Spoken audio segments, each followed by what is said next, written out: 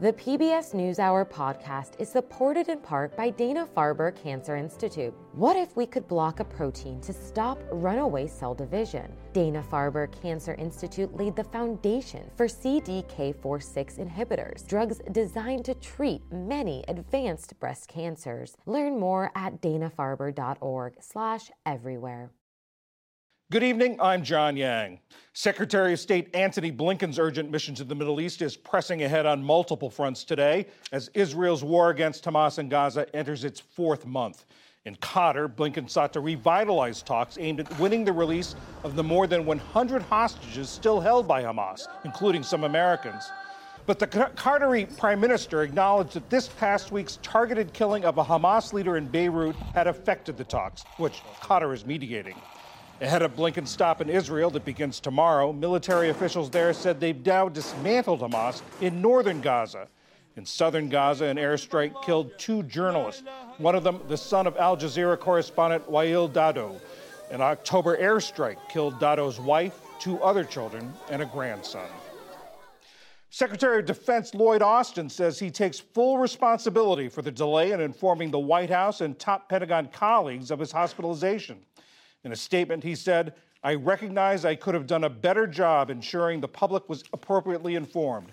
I commit to doing better." Pentagon officials told the White House that Austin had been in the hospital since Monday, only after they themselves learned about it on Thursday.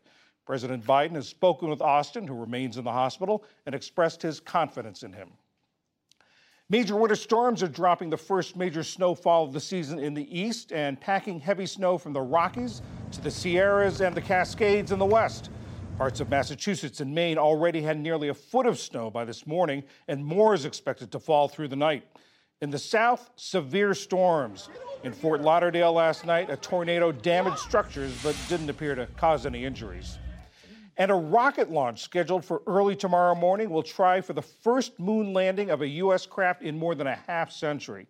NASA hopes the private effort will kickstart more commercial deliveries to the moon and eventually a manned mission. In a nod to Star Trek, the booster rocket is called Vulcan, and it will carry the DNA of Star Trek creator Gene Roddenberry, along with the DNA of George Washington, Dwight Eisenhower, and John F. Kennedy. Still to come on PBS News Weekend, what's behind the spike in childhood speech development delays in the United States?